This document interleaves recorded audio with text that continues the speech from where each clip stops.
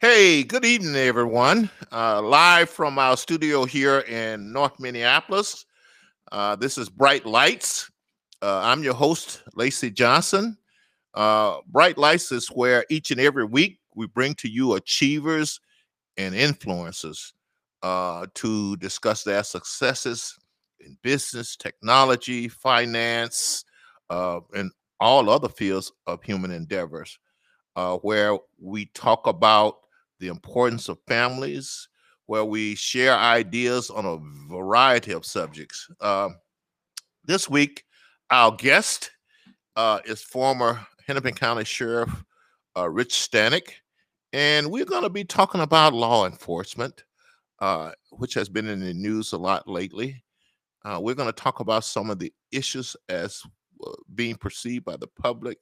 We're going to talk about the approaches to solving these issues, and we're just going to get into it. Rich have quite a bit of experience as a patrol officer, a sheriff, and a lot of other things in the field of law enforcement.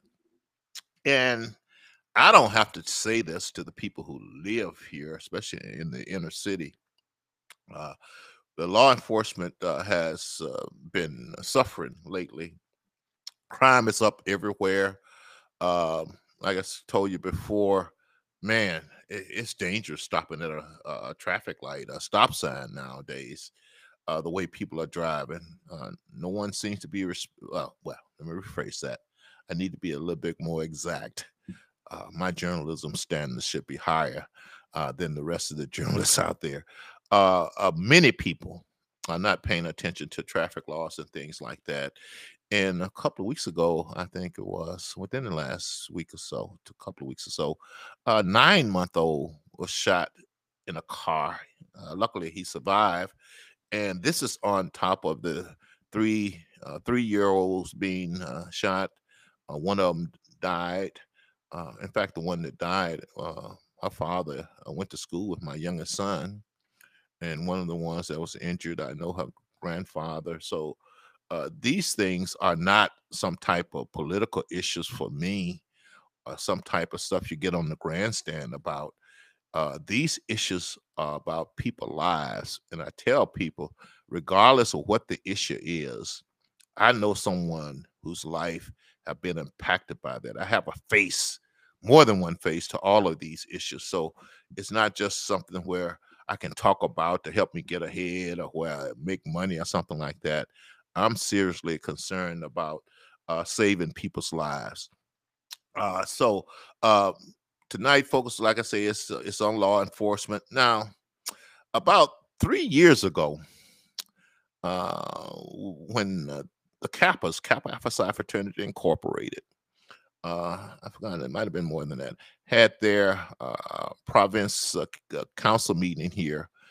Part of the agenda was a town hall forum where we brought in a lot of young men and young African American teenagers and youth, young adults, to have a town forum with the law enforcement from all over the metropolitan area, from the Metropolitan Council, from the Metro Transit, from the city of Minneapolis, Brooklyn Center, etc.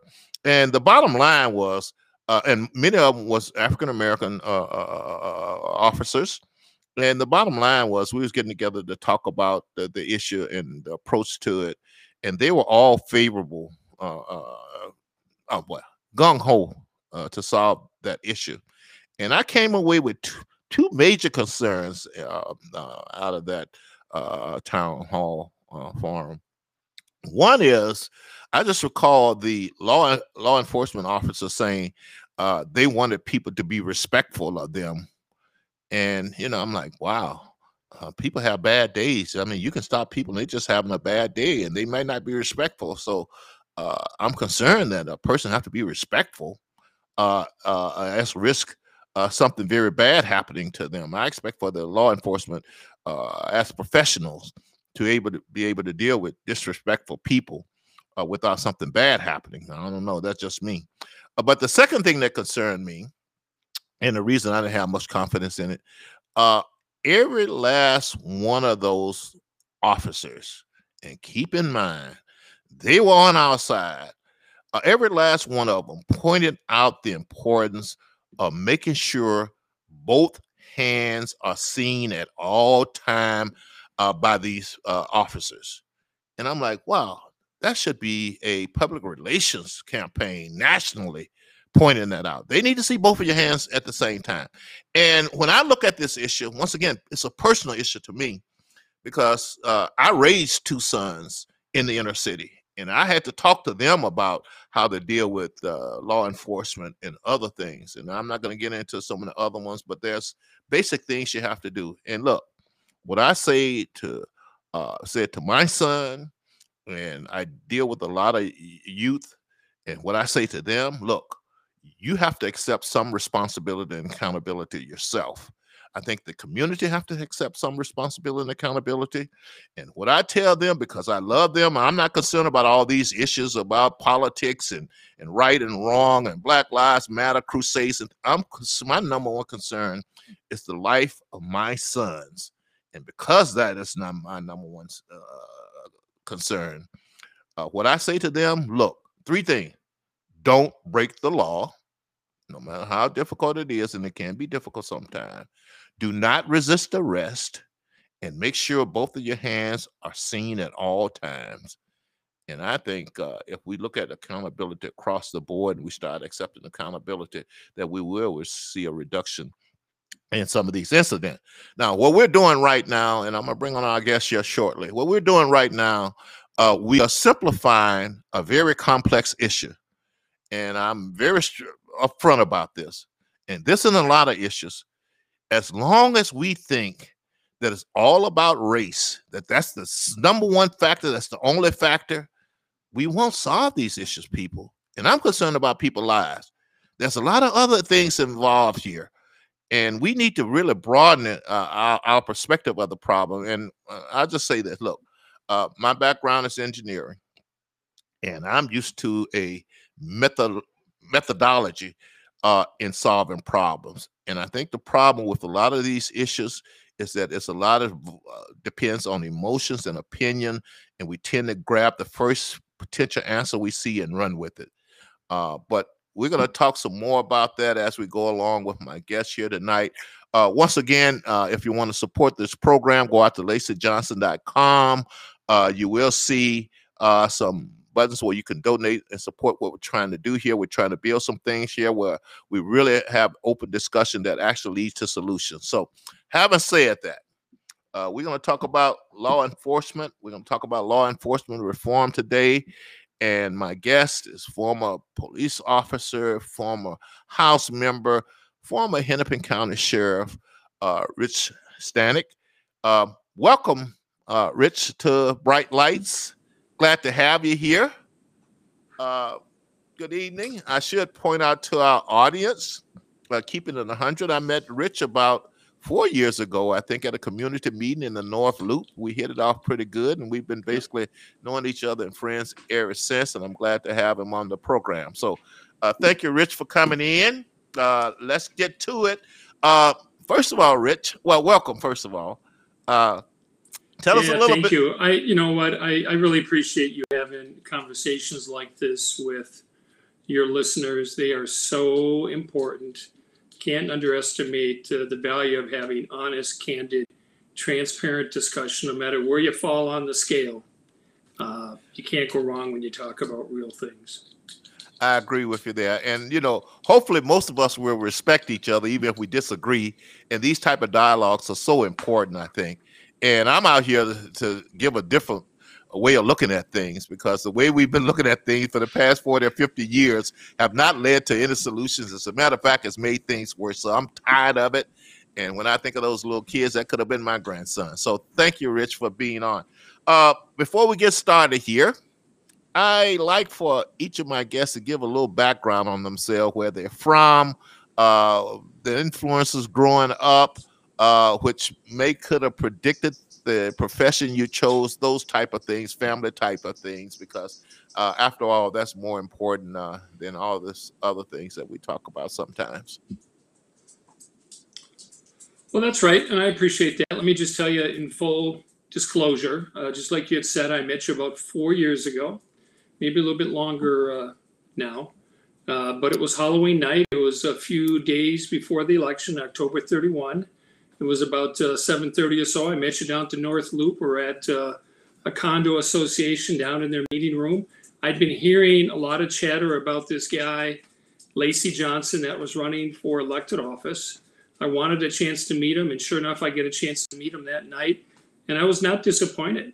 Wasn't disappointed by who you were, what you said, how you conducted yourself, and really how you connected with those Minneapolis residents. And from there, honestly, I've been a fan, and I'm happy to be here tonight. As far as my background, Lacey, pretty simple, right? I was born and raised in Minneapolis, in Northeast Minneapolis, and I spend the better part of my days there still. I'm 59 and a half years old. You had asked me earlier, I'm 59 and a half. And, I lived in the city for the first 30 plus years. And then I moved out to what is, I guess, a third ring suburb out here to Maple Grove. That was a choice I made due to my wife's employment. And as we started to have kids, and we had to find a place that was kind of between both of our employers. But you already know my background in brief. Born and raised in Northeast Minneapolis. One of the strongest influences on me, Lacey, was a 7th grade Catholic nun named Sister Benita. And Sister Benita now is 90, maybe 91 years old. She calls me about 3 times a week. I'm not shy about this because what good Catholic kid doesn't want to talk about their 7th grade nun? She calls me 3 times a week just to check in on me, see how I'm doing. It doesn't matter whether I'm having a good day, a bad day, any kind of day in between. It's never bad when you talk to a 90-year-old nun. And she keeps me balanced and centered, and I know you can appreciate that. I started out my career with Minneapolis Police. I started working about late 1983. I was assigned over to the north side of Minneapolis as a patrol officer for the first 6, 7, 8 years of my career. Eventually got promoted to detective, went downtown, worked sex crimes, which are horrific in and of themselves. Ended up working robbery and homicide and other things. Got promoted again to lieutenant, ended back up on the north side of Minneapolis, a shift of about 40 or so patrol officers, a lot different today than it was back then. 40 patrol officers, 4 sergeants versus what they've got out on the street today. Just a mere pittance compared to what we had back in, the mid 80s or so. And I had a chance to go back down, do investigations with the city of Minneapolis. I was a captain. I ran criminal investigations, robbery, homicide, gangs, narcotics, sex crimes. I had 100 plus detectives that worked for us, and they worked really hard. But nonetheless, I ended up as a precinct commander in the east side of Minneapolis, what is now the 2nd precinct, which is great because I was born and raised there. But that created its own problems because I knew everybody, knew their first and second generation families, and it was a good fit. I think if you're going to have a precinct commander like you've got Charlie Adams over there now, you want somebody who can connect with the community itself, and I was able to do that. In between all that, one day somebody said, well, why don't you run for political office? And I thought, well, who makes all these laws that affect us as cops? And so I ran for the Minnesota legislature. Never thought I'd get elected, but I got elected 5 times. I served in the Minnesota House representing Maple Grove, Plymouth, Osseo, and chaired the Public Safety Policy and Finance Committees.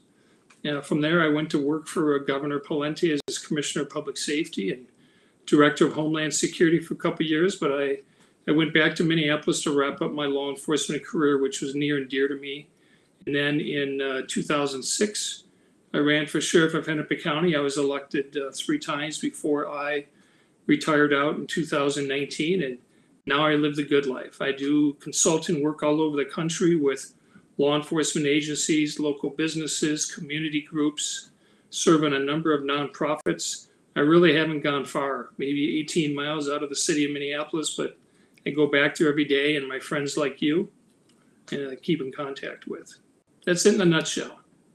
Okay. Well, you mentioned being part of the law enforcement team here in Minneapolis. I think you started in 1986 as a patrol officer. Where I'm going to, Minneapolis had that one year where it was known as Murderapolis. That might have been 89. I've forgotten what year that was. Do you remember that year? And 1995. I do. 1990 1995. a I was lot working later than dog that. watch that night. Okay. And what did we 1995. and how did we explain that Minneapolis? Because when I first moved to Minneapolis, and I have to share that we never had any murders. I mean, as a matter of fact, I remember once there was a murder at a blues club called the Blue Notes on Lindale and right off of Plymouth. And I just remember it struck me so much. And I remember when I was going to the U, I'd fly into New Orleans and spend the night in New Orleans and fly on to my hometown. And I always would turn on the news and I would see all these killing and all this crime and violence. And I was like, boy, we don't have that issue in Minneapolis. And we've come full circle here. But where I'm getting to on this, Rich, what caused that original surge back in those days as you look back on it? And has anything changed since then? Well, you know, the one thing I always hear you talk about is this is not a simplistic issue. This is a complex problem. There were a number of things that I think and my law enforcement colleagues believe caused what was 1995 and the mantra of Murderopolis with 97 homicides, the highest number ever in Minneapolis. And if we continue on the current pace here in 2021, that'll just be a shadow because we will surpass it come October, November, December. But you know, I would say we got hit hard in Minneapolis back in the late 80s and early 90s with crack cocaine, street gangs. There was a lack of political will and political leadership willing to deal with it.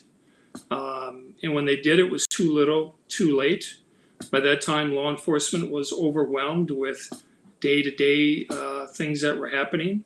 Staffing is what staffing is. It's never been overstaffed. It's always been understaffed. And they ask the cops to do a lot.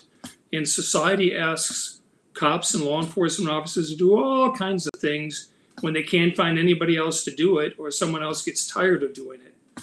That's why we're the opioid counselors. That's why we're the mental health professionals. That's why we're the guys, the men and women you call when you got to light the pilot light, can't find your cat, your kid's missing, burglary, robbery, graffiti, whatever it might be. You call 911 and who comes?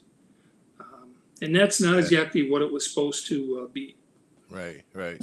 Well, you know, and I try to be careful here, but I have to, because I'm about solving these issues. And I was talking to a community, long time civil rights leader here in the Twin Cities, and who's been around the block a few times. In fact, I hope you don't mind me mentioning his name, Spike Moss, as a matter of fact. And he correctly pointed out, and he indicated to me that a lot of people in leadership are burying their heads on this issue. But we had a lot of people migrate here from other states and other cities and from tough neighborhoods. And a lot of that was bringing that culture with them. And people seem to be afraid to acknowledge that. And a lot of the statistics that you saw go down here was because of the migration. Now, I'm not saying that in a negative way because, you know, as a Christian, I think God sent people your way for you to help them. But I remember him pointing that out distinctively. And I just remember when I came here, every person that I met who moved here, they came to work or go to college or both. And that all of a sudden that started changing, and I started meeting some of those people. So we need to acknowledge that as part of the issue also. So you're thinking that this year, and if I heard you correctly, and I don't have the data in front of me, I'm a data guy, 97 murders back in 1995 was the peak amount. And of course, with the current state of law enforcement here in the Twin Cities, that's our leaders just blew all over the place. We might exceed that number this year. You expect for us to exceed it maybe even by October and November. Am I interpreting that correctly, Rich? You are. I really want to answer that question, but I also want to take the point of personal privilege. You brought up Spike Moss. Spike has been a colleague, an ally, a friend for a lot of years. Spike is one of those guys that's out there every single day. He, Ron Edwards, and Jerry McAfee, love him, hate him, despise him. They're out there every single day trying to do the right thing, using the resources. But Spike always speaks his mind. He's a very articulate guy. I wish more people could hear the message that he has for the people of Minneapolis, and that he takes elected officials to task. It doesn't matter whether you're the sheriff, the commissioner of public safety, a captain, a lieutenant. He never hesitated to take me to task. I heard what he said, and 99% of the time, he was right. And you're right to mention him, and I hope he's around for a long time because he's had a great influence on what happens here in the city of Minneapolis. As far as Lacey, as far as the crime issue and murder, I'm a data-driven guy as well, but I can read the tea leaves. And when I see 50 plus murders already, and it's only July 14th or so, we're not even 3/4 of the way through the year. And we're in the hot summer, and every weekend we seem to have a murder or two or three. We see young kids being shot, sometimes fatally. KG Wilson, you talked about his 3-year-old niece, tragic as it was, the 6-year-old, the 9-year-old. Even the media doesn't know what to call it anymore. They call it errant rounds or, accidental discharges. No, when you fire a bullet, you intend to shoot at what you're shooting at. Simple as that. And it doesn't bring back that human life. But I just don't, I believe that by November, maybe as early as October, you're going to see us surpass that number. I hope to God we don't. But I'm a realist, and I've been around a long time. And I challenge the city of Minneapolis and their elected officials, prove me wrong. I'd love to be proved wrong on this, that we're not going to break that record of 97 homicides. That is not something to brag about. That is shameful. Yeah, those are all good points. Now, as a professional, and we're going to get into some tough areas here now. As a professional, when you watch the George Floyd video for the first time, share with me and our audience some of the things that cross your mind, maybe the top 2 or 3 things that cross your mind as you was watching that video for the first time. I watched it probably like a lot of your listeners the morning after it happened, right? 12 hours later, it was plastered across YouTube, TV, you name it. I watched it once, twice, 3 times. I, like you and many others, shook their head and said, how could this be happening? How we watched live, the death of a young man. I had a chance to meet George Floyd a number of times in his short life. He was very active out in the community. And as the sheriff of the county, I had a chance to run into folks. And, I didn't have any, I don't have anything bad to say about the guy. But I will say that, watching that video was shocking. You can, I understand some parts of what happened because of my law enforcement background, but never at the end of the day does it justify what happened at the conclusion of the video or the outcome. In other words, the means doesn't justify the end. There's no way. And rightfully so, Hennepin County courts held him accountable, and he was convicted. I don't think you're going to find a chief law enforcement officer, those being chiefs or sheriffs, anywhere in this country that would tell you anything different. That is not the standard we set for our officers. But having said that, we hire from the human race. People make mistakes. Cops make mistakes. Politicians make mistakes. I bet even Lacey makes a mistake once in a while. No, but you take accountability for your actions. I know, but you do. We take accountability for our actions, right? I mean, yes, we do. That's just the way it is. And he was held accountable for what he did, and rightfully so. So, when you were an officer, I'm assuming that one of your number one goal, if not the number one goal, no, it's your number one goal, as I I watched The Untouchables and Sean Connery's character. The number one goal is to make it home alive at the end of your shift. And I'm assuming that that's a basic type of principle. And there's some dangerous people out there. And if my number one goal was to make it home alive at the end of my shift, I would always err on the side of protecting my life. Is that some of what's going on out there in the field as you see it? Well, I think you were right earlier. I heard you at the beginning, or maybe we were talking before the show began here about hands kill. And you've had these conversations with your sons, and many folks have. I have had them with my son and my daughter about keeping their hands in plain sight, don't make overt moves. If law enforcement gives you an order, comply. You can disagree with it. You can argue about it afterwards.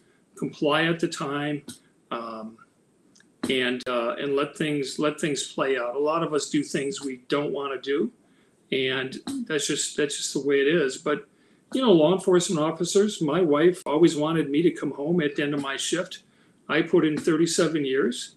It wasn't easy. I had some good days, and I had some really bad days. I went to dozens and dozens and dozens of colleagues' funerals across the metro and across Minnesota who didn't come home at the end of this shift for whatever reason. And that's not an easy thing to reconcile, but by no means does it give law enforcement officers the right to be above the law, to act outside of the law. The laws are what are the governing rules and policies that society put in place for us to enforce. And, if we can't do that, then what good are we to begin with, honestly? And I think that's part of the reconciliation, part of the reform, part of the really tough discussions that people are having now is about, well, where does this fall? But there's a lot of things in play here. Like you said, it is not a simplistic issue. It is a complex problem. It's going to take us a long time to work our way through this. Yeah, I agree with you there. And,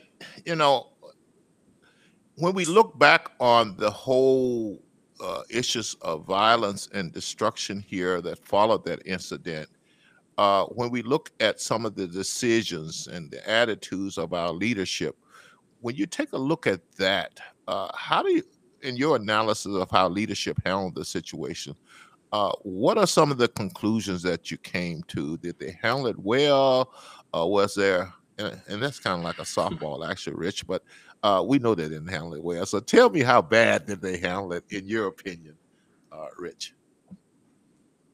Again, I've been a police officer for 37 years, and the vast majority of my career, outside of the first 6 years or so, I was a supervisor. And you have to rely on your first line supervisors. If you don't have good first line supervisors, you're nowhere. When I was sheriff of the county, we hired really good people. We trained them to a very high degree because we didn't want to have to go back and redo it. We didn't want to have to second guess. We didn't want something tragic like Muhammad Noor or Derek Chauvin or something else happening. There's enough of the bad stuff out there to deal with without being part of the problem and creating it ourselves. I would say, leadership, there were a lot of failures. This was an epic failure in leadership, command and control, and coordination amongst law enforcement agencies that followed the tragic death of George Floyd for certainly those first 6 days, and then for the weeks and months following, then reiterated again when, Mr. Wright was killed up in Brooklyn Center. Again, probably over on Lake Street just a few weeks ago. And the one thing I know for sure, it's going to happen again. Polarizing incidents, critical incidents happen in this community every single day. It's not how you handle it initially, it's how you handle the rebound of it, because the community has no faith and no trust in their police, which is problematic. And people say, well, how do you get that faith and trust back? How do you rebuild this? I just spent 37 years, working the street, taking young kids out of North Minneapolis, canoeing up in the Boundary Waters with cops, sponsoring youth athletic leagues, working community engagement with immigrant communities, helping them understand what it is and what they should know about the criminal justice system, and all that for naught. But I believe there'll be a rebound, but it's going to be a while. This is not something that Minneapolis or the metro area or the state of Minnesota is going to come back from anytime soon. In the meantime, well, what do? Local elected officials, political leaders, the rhetoric, they got to be careful about what they say. Defund the police. Oh, that's a really easy thing to say. And what does it mean at the end of the day? Does that mean you're not gonna make me the opioid czar, so I don't have to deal with everybody who comes into the jail and give them naloxone and other stuff to get them unaddicted? Does that mean you're going to give me more resources to deal with those who suffer from mental illness and homelessness and everything in between? Bring it on. Defund me all day long if you're going to help me with those issues and those problems. That's what defund means to me. Shift that money around and get the right people out there doing what they're supposed to be doing. Quit dumping it back on the police to do. Yeah, I have a very It's probably hard. one you wanted to know, isn't it? Yeah, no, that's exactly what I wanted to know. Don't get me wound up, Lacey. Oh, well, we all got these soapboxes, and I have to resist the temptation myself. I have a hardcore Democrat friend, and I have quite a few of those, who call that defund the police exact idea exactly what it is: stupid. And I'm quoting him, this hardcore Democrat on that one. And before we move on, I want to reiterate one more time what I'm hearing from the Black police officers and the ones who really want to make sure that people are not being treated unfairly. Look, make sure they see both of your hands all the time.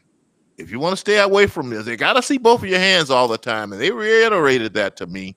And I really think that there should be a national campaign on that. Of course, in this toxic political environment, versus there's going to be a campaign on the other side that come out and say you're blaming the victim and all of that, because they see it as a platform they can get on and it help their cause. But see, I'm not dealing with a cause here. I'm dealing with people's lives here. And that's what I'm concerned about. And I want people out there to know, and the way they put it, unless they see both of your hands at the same time, you're liable to get shot.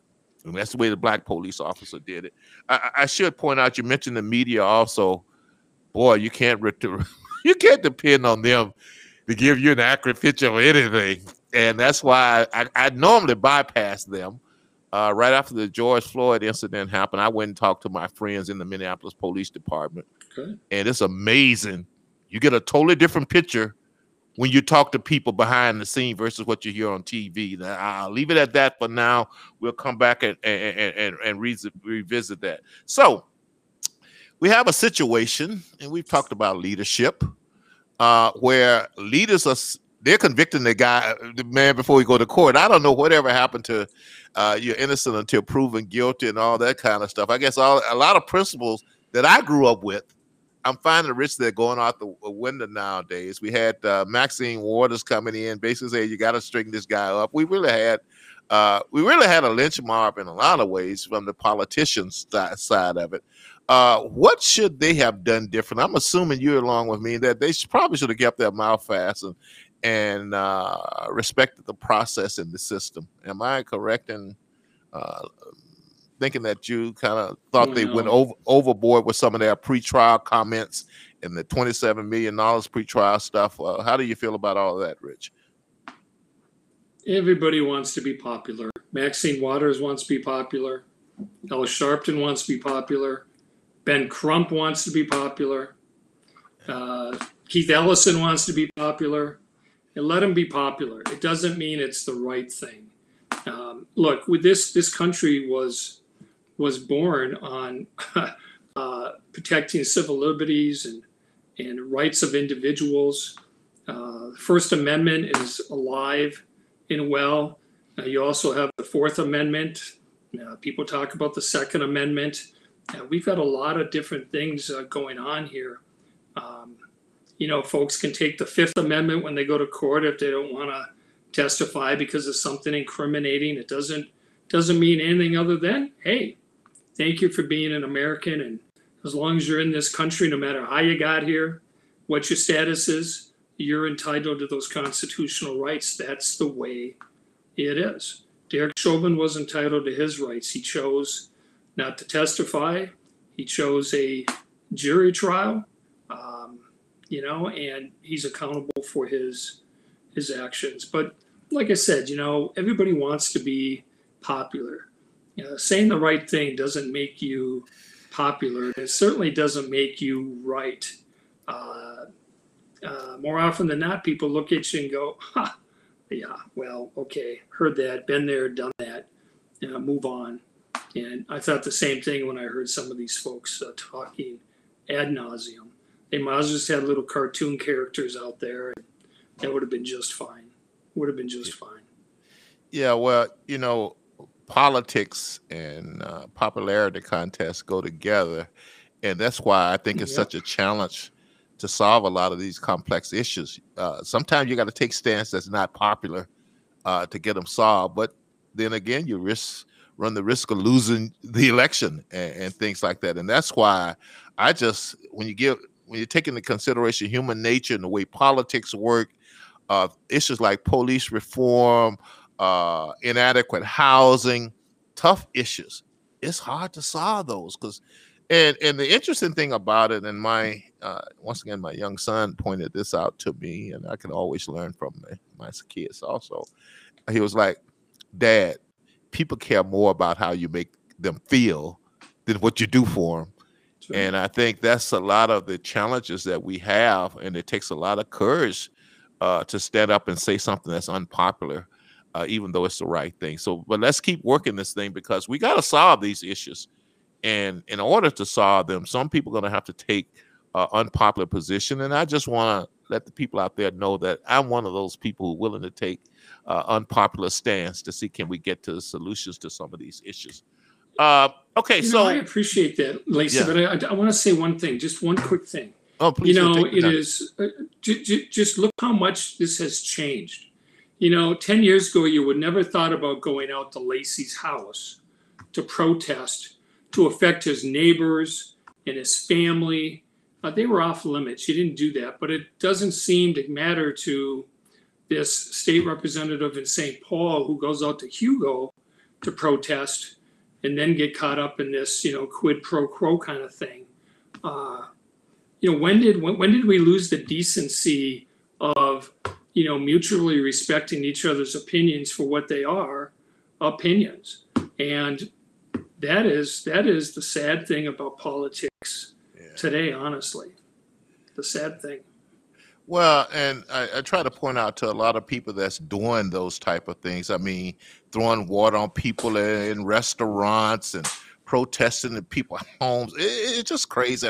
And we were talking earlier, I saw some BLM protesters actually attack a middle-aged black couple. And they just disrespected the woman. And I'm like, people, come on. I mean, in fact, that's a certain amount of zealousness and self-righteousness about that I just don't like. In fact, and I'll change something, get off my soapbox. I was watching the Senator McCarthy hearings on communism and how it impacted some of the entertainers and things back. And what I'm seeing today is really reminding me of McCarthyism. And it's just on the other side, the way they figure they can treat people any kind of way. Every time you look up, they're demanding someone lose their jobs. There's this cancel culture. There's this docking of people. I mean, this is just ridiculous. And these are from the people who say that they're the good people and they're in the right. And when you look at what they're doing, but once again, I tell people also, I'm not surprised because the people who are doing this, the side that's doing this, it's very seldom you hear them mention God or anything that's spiritual or decent or right. And we're dealing with a lot of people who really don't believe in God and spirituality and stuff, and anything, the ends justify the means. And, my favorite one is looting is just another form of reparation. I mean, how can anybody, and that's what we're dealing with. And when you look at once again, I always say, when you look at the education system, you look at the media, you look at pop culture, you look at all of that, they're being indoctrinated to think this way. And we got a big battle on our hands. So that's my soapbox moment. I'll get off of it. So how do we go forward from here? We got, I understand that the chief had asked for 1,200 officers. I think we were down last time I heard to 500. I think the businesses downtown, they're just really hurting. Some of them will never come back. Even the ones that's been around for a while and they were in pretty good shape and they own their own buildings and things, they're struggling. Rich, where do we go from here? How long it's going to take? You touched on it briefly. How do we get back to, well, maybe we'd never get back, but how do we at least get back close to where we were, if not on even ground, where, we had a thriving downtown. We had a great economic system going here in the Twin Cities. People, for the most part, got along. We had issue with the police, and there's always going to be some issues, but we basically let them do their job. How do we get back to even ground or close to even ground on some of these issues, Rich, in your opinion? Well, you're down to about 690 or so police officers. So you're already down 250 from where they were when they were trying to keep even.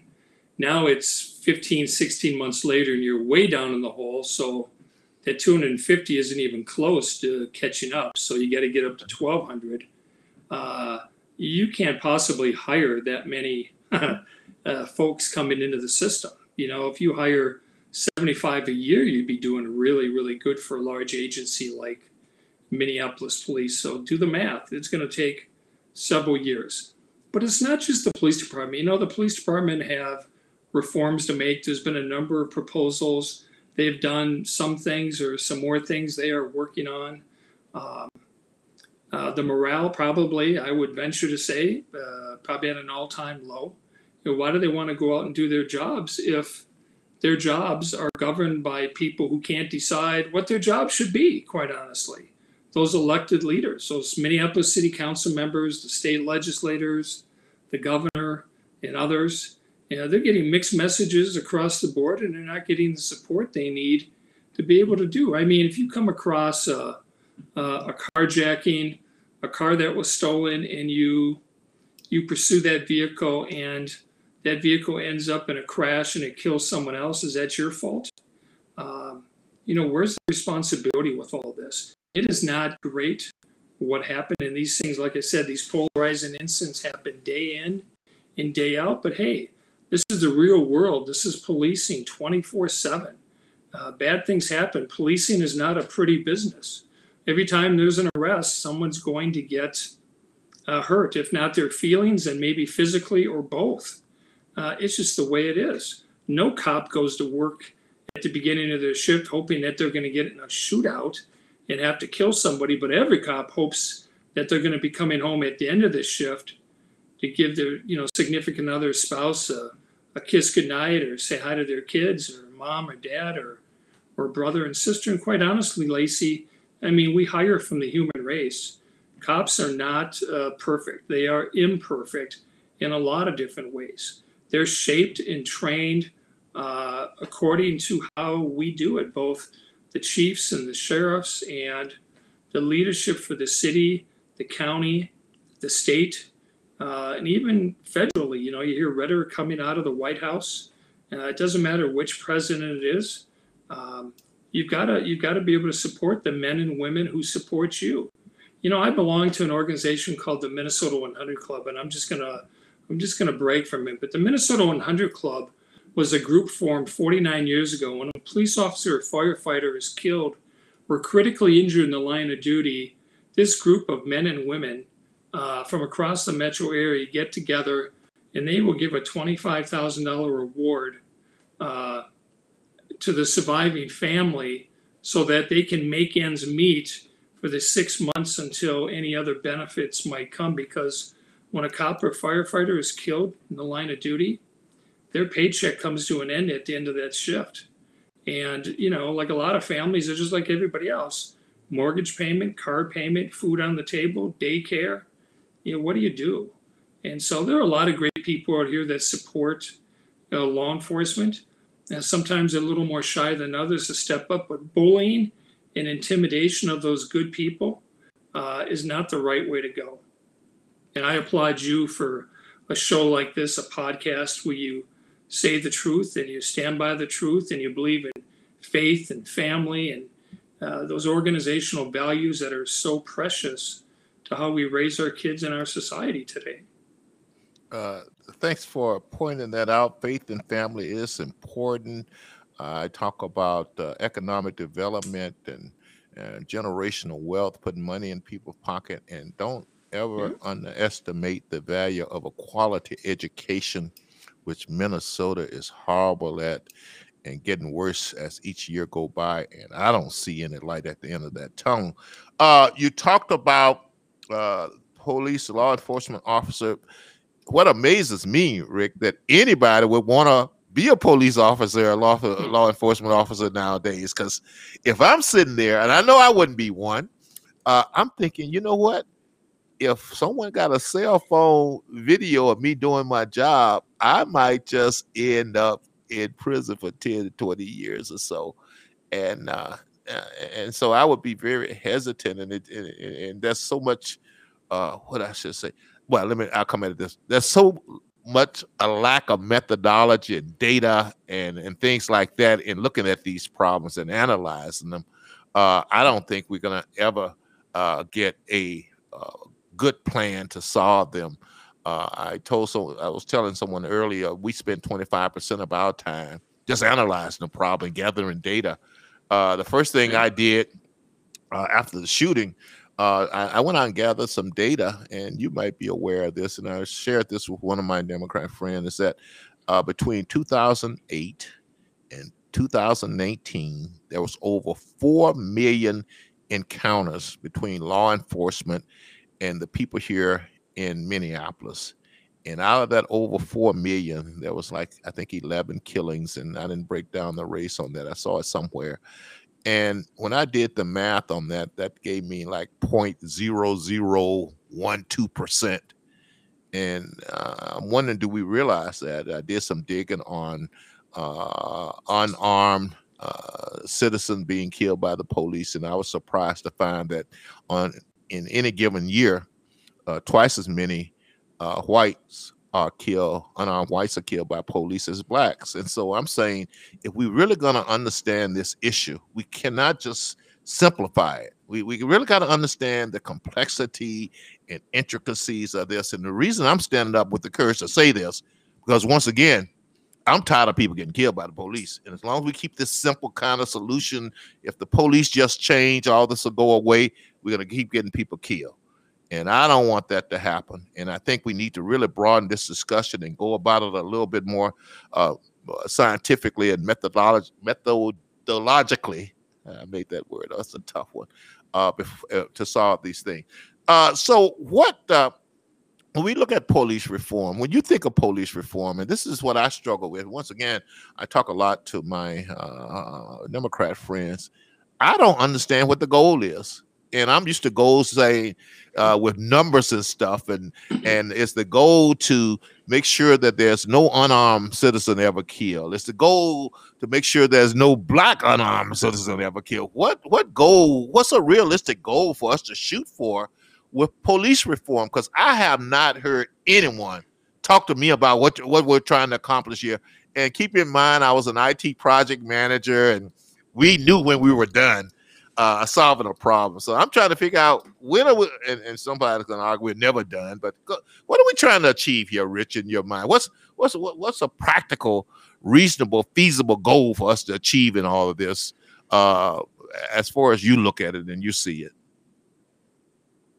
Well, there's a couple of things I know that are true. One, perception is reality if you believe it, right? It doesn't matter what it doesn't matter what it is or isn't.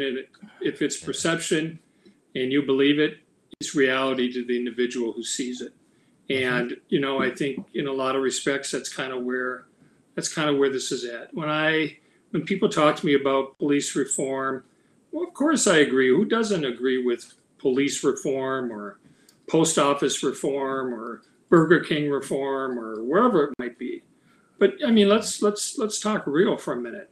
You can have 24 proposals, but you got to have proposals that are well balanced, well meaning, that continue to protect society, at the same time encourages those slight changes. I told you, when they talk about defund or reform, if they want to say, look, 50% of the people that are brought to the Hennepin County Jail every year, and for a while there, we were bringing 40,000 people a year into the front doors of the jail. There weren't people I was bringing in.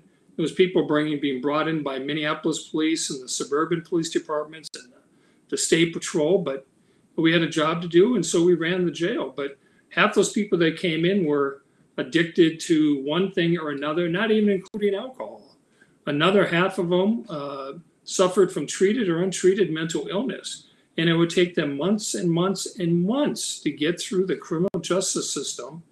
And a lot of times they would come for shoplifting, vagrancy, some low-level misdemeanor crime that they shouldn't have been in jail to begin with. And they would sit in jail longer because of their mental illness than the underlying crime that got them to jail to begin with. And you go, what's wrong with this system? There are a lot of smart people out there. We put tens and tens of millions, if not billions of dollars into it. Why can't they figure out a solution other than calling 911, having the cops come and say, I'm sorry, but you're hanging out in front of Target on 7th, 8th, 9th, and Nicollet, and they don't want you here, so therefore, what are you going to do with them? Off to jail they go. From 2006 until 2018, I served as sheriff for this county, a 12-year span. The violent crime in this county went down 38%. And when I talk about violent crime, Lacey, I was talking about rape, robbery, murder, aggravated assault, drive-by shootings. The four worst of the worst, we went down by 38%. Tens of thousands less victims of crime. What changed in 2018 into 2021 where crime has skyrocketed upwards? What's the dynamics that have changed? Was it a change in elected leadership? Was it rhetoric out of these elected officials? Was it the cops said, hey, we're not going to do our jobs anymore? And why did they all decide to retire at the same time? Because they were bored or they wanted to go fishing together? I mean, come on, there were real reasons and answers to these problems. None of them simplistic, though, as we pointed out. Yeah. Well, you mentioned leadership and some of the rhetoric that they were using, some of the decisions that they made. And I'm up front, and I work with a lot of young men, young black men and stuff like that. I'm up front. You have a responsibility as a citizen to not destroy other people's property and things. And no matter how unfair the life is and how upset you are, that does not give you the right to go burn down the police station or loot somebody else's business or things like that. And once again, I want my audience to know, and I reiterate this, everything I say as for a solution is the type of things that I say to my own sons because I love them, and I'm not into all this, standing up for a cause, and I'm just not in there. I care about them as because I love them. So those are the type of things that I think we need to talk about a little bit more. I mean, I can't imagine a mayor saying, okay, it's okay to go down and burn down the 3rd precinct or whatever. I can't imagine a political leaders, even if they believe it, publicly stating what the outcome of a trial should be. That's not your responsibility. So and really what we're talking about, Rich, and what I'm getting to is accountability all the way around. Our leadership, our law enforcement officers, the community, the people. We all need to take responsibility for this. And I point out to people, I'm kind of a simple-minded person.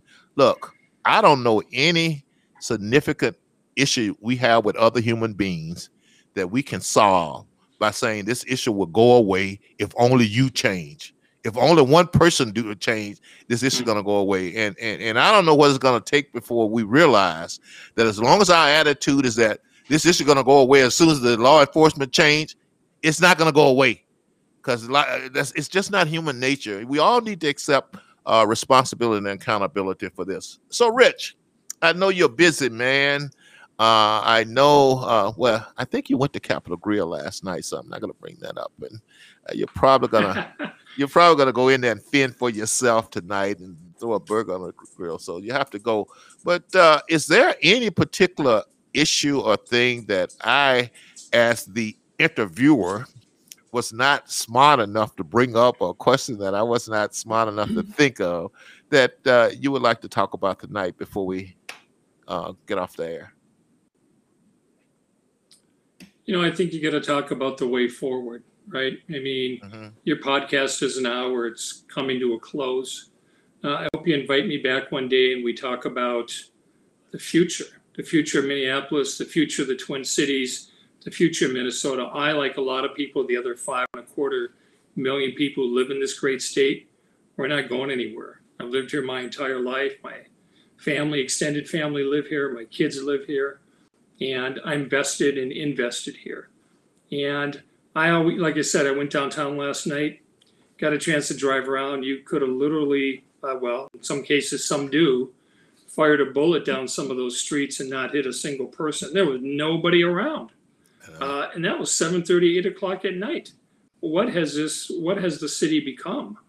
I mean, we just roll up the carpet and go home. That used to be like 1 o'clock, 2 o'clock in the morning. Now it's just the opposite. And I had a chance to talk with the servers as well, the server staff, and the nice young men and women who trying to make a living, working hard. But they asked the same question. We had a great conversation about, well, what do you see? What do you want to do? Why are you working here versus somewhere else? They believe in the city. They believe in people. And we've got to figure out a better way forward.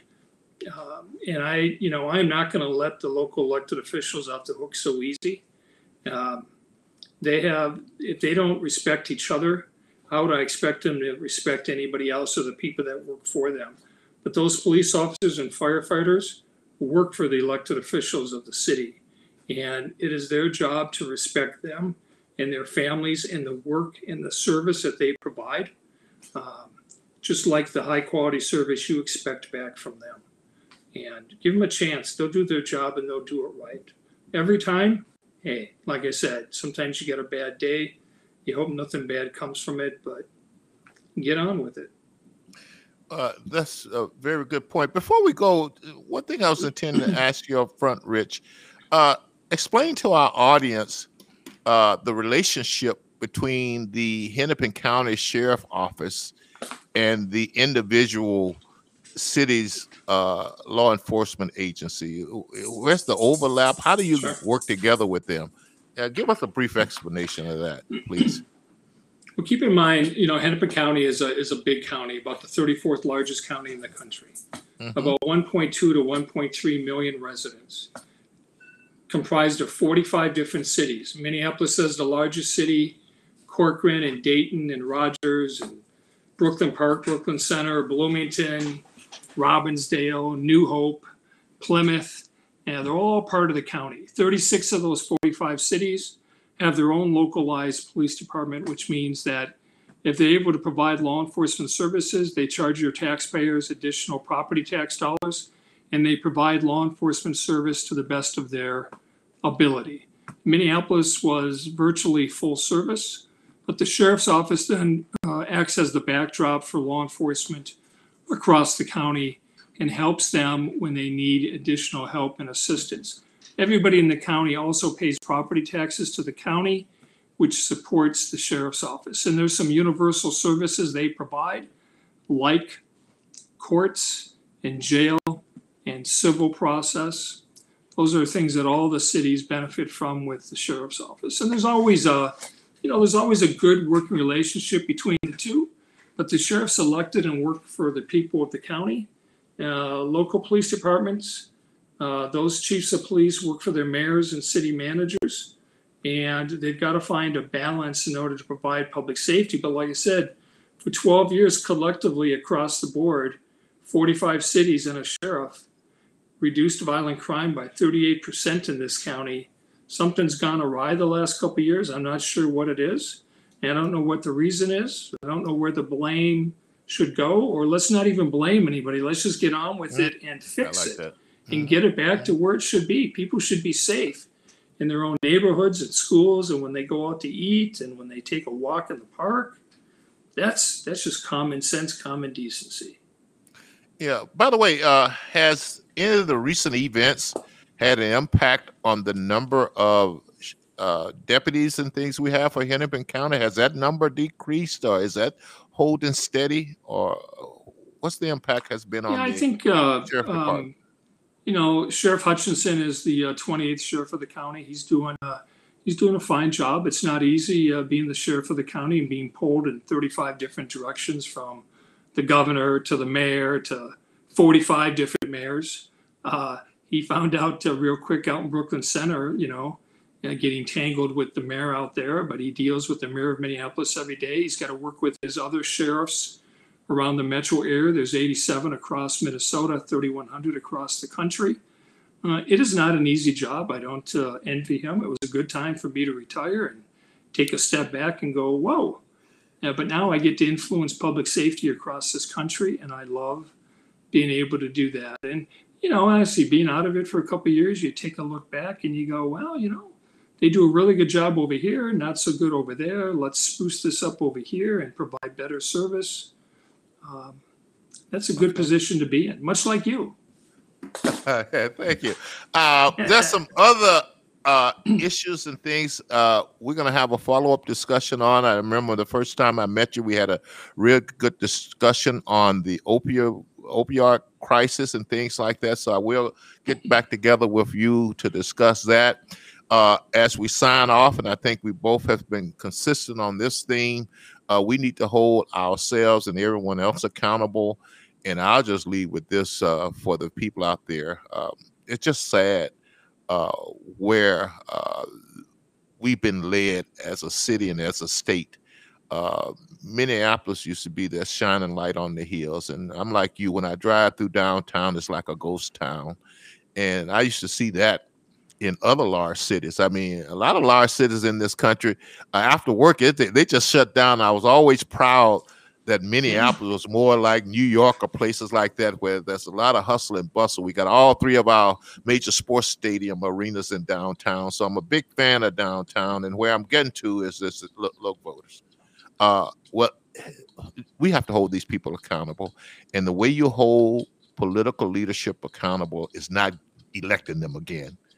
And this group in here, I want people to please look at how we've been voting, the trend in our politics, and the trend in the well-being of the state, the trend in the well-being of the city, the trend in the well-being of this county and the congressional district and everything. Because I say to you, there is a connection, and that the only way you're going to hold people accountable, I don't think any of these people should get reelected, to be honest with you. And I'm just being honest with you. I mean, none of them should. Governor, mayor, congressman, none of them should be for what they've done to our cities. But I'm going to leave that to the voters. I'm going to respect your choices. But remember, as long as you keep electing these people and not holding them accountable, you're going to keep getting the same thing. So anyway, thank you, Rich. Thank you to my audience. I'm open to any ideas you have, any criticism. One thing I want to know, if somebody can tell me this, and I'll leave it with this, tell me the goal of police reform and spell it out to me so I can understand it and so I know what we're working towards. Because this thing where nobody unarmed is going to get killed, I don't think that's a realistic goal that we're going to shoot for. I think there's over 700,000 police officers in this country with weapons. And I tell everybody, if you got a loaded weapon by yourself, there's a danger of someone getting hurt. And so we need to keep that in mind. So thank you, Rich. I'm going to have you for a follow-up. You're here locally, and I'm going to talk you into having a cup of coffee. We're going to have a cup of coffee together. And at that coffee get-together or whatever, we might even plan to go to Capitol Grill or someplace like that. So thank you once again. Thank you for all the work you've done before. And keep up the good work, and let's keep working this thing, and let's keep loving Minnesota and trying to make it a better place for everybody to live, especially here in my community, North Minneapolis. Thanks, Rich. We'll talk to you soon. Tell your listeners, keep the faith. It can only get better. Oh, yeah. We're going to make it better. We haven't given up. I'm very positive. Thanks very much. Good.